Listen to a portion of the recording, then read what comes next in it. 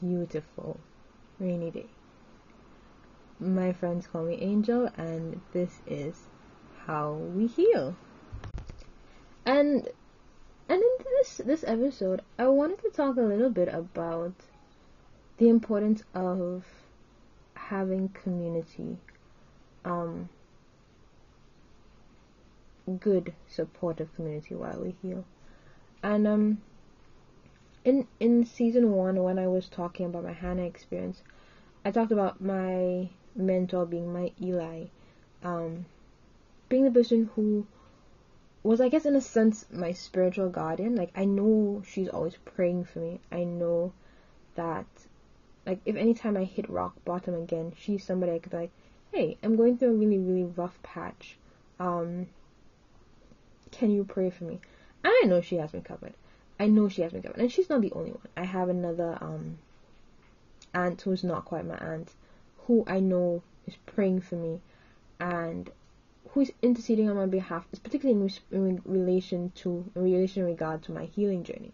So I think that's one aspect of it. It's very, very important, especially if you believe in a divine being, having people who you trust to intercede on your behalf. To intercede on your behalf is very, very important. But I think outside of that, I think having a network or a community or a group of people who understand what you're going through is important as well. And it doesn't necessarily have to be the same experience. So it doesn't have to be somebody who's going through the exact type of healing journey that you are. It doesn't have to be somebody grieving the same loss or the same process. But just having someone in your corner who understands, who can relate to the highs and the lows, who can relate to the grief and the meltdowns. Like that, and I'm talking, like, I could say this from very, very personal experience. Because while I've been on my healing journey, I have bonded with a friend, and like I've known her for it's over a decade now. We pushing maybe 12 years now. About 12 years. Yeah, about 12 years now.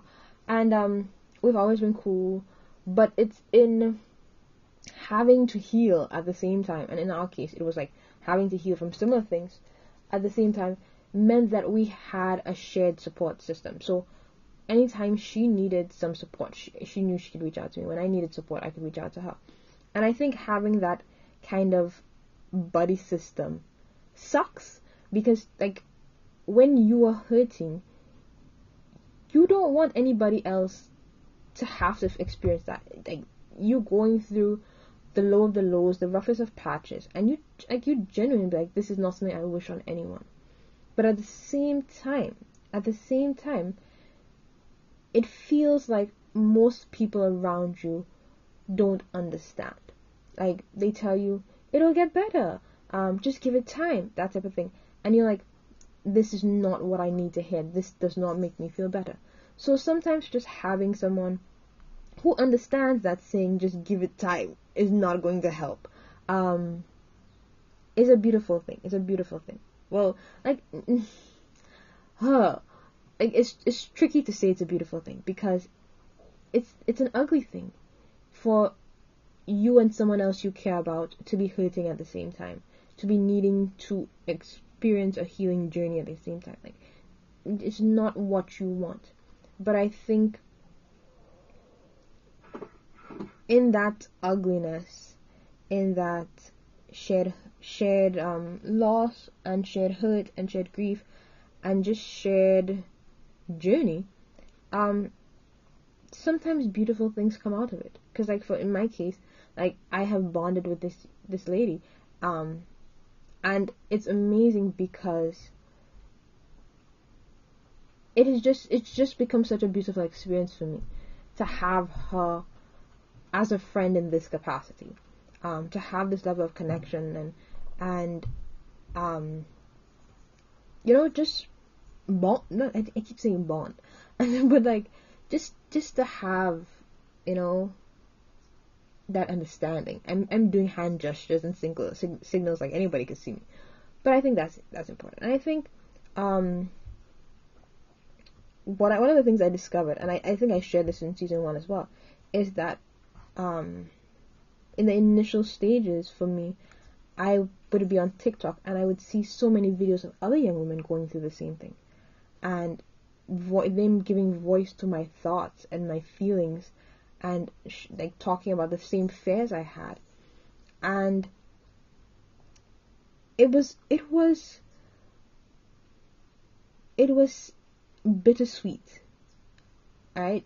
To know that yes, there are people that understand. Like yes, there are people who understand. But like, oh no, there are people who understand.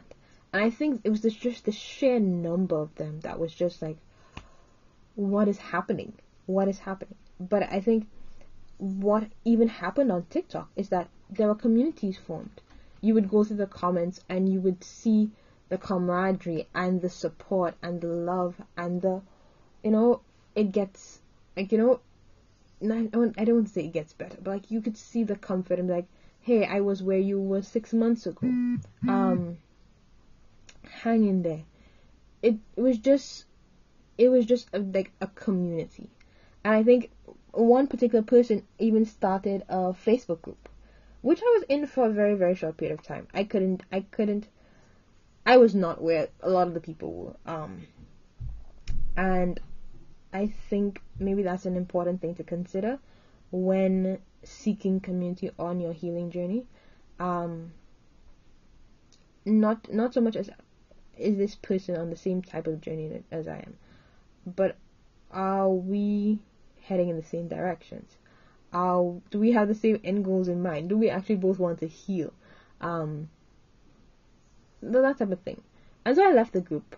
Not too long after joining. It was not a relatable experience for me, I want to say. It was not meeting the need that I had, I guess. And I think for a lot of people it was meeting the need that they had.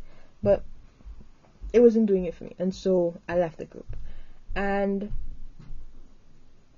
I think that in and of itself is a lesson that even when we're looking for community and we have a need for community, healing journey or otherwise, sometimes it's okay to say, this particular community is not a good fit for me. This community is not a good fit for me and my needs. Maybe I should keep looking. And I think that extends to like everything in life. That it's okay to wait for a better fit. It's okay to look for a better fit.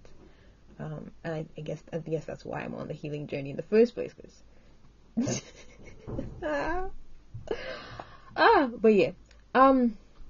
yeah. So I think if you are someone who's on a healing journey, like regardless of what it is from, like, if it be like me at the end of a romantic relationship, maybe you are trying to heal from like your childhood, or maybe you've had traumatic experiences that you need to heal from. Like regardless of the nature, I think from my personal experience, having someone or having a group of people who you could be like, hey, I'm having a bad day, you know, can I share? And then they be able to say, I'm having a bad day as well. Can we talk about this later? Or, yes, I am in a space to listen. Go ahead and share. And then it's reciprocal. You do the same for them. I think that's important. And then I also think there's a level of accountability where that person will be like, hey, I think you're regressing. Is this something you want to do? Are you sure you're making the best decision here? But then also somebody who could be like, hey, I know it feels like it's really bad, but give yourself time. Maybe you're expecting to heal a lot faster than, like, not as realistic, but that will actually happen. Hey, maybe you need to take a break. Maybe you need to consider a new hobby. You know, just somebody who will be a voice of reason, who will be objective, but who also understands, you know. And I guess the magic is in finding that balance. And so I wish for all who are on a healing journey, to experience that, to have that accountability partner, or that accountability system, who also is supportive and who also understands and gets where you're coming from and understands, because like all of that makes the journey, I don't want to say better, because that is slapping a very, very broad blanket very a very broad blanket onto a complicated and a complex and intricate process. But I think it makes the lows tolerable and the highs higher. And I think in understanding that and being open to giving as well as receiving that, to not just be looking for somebody to listen to you, but being willing to listen and support other people as well. I think that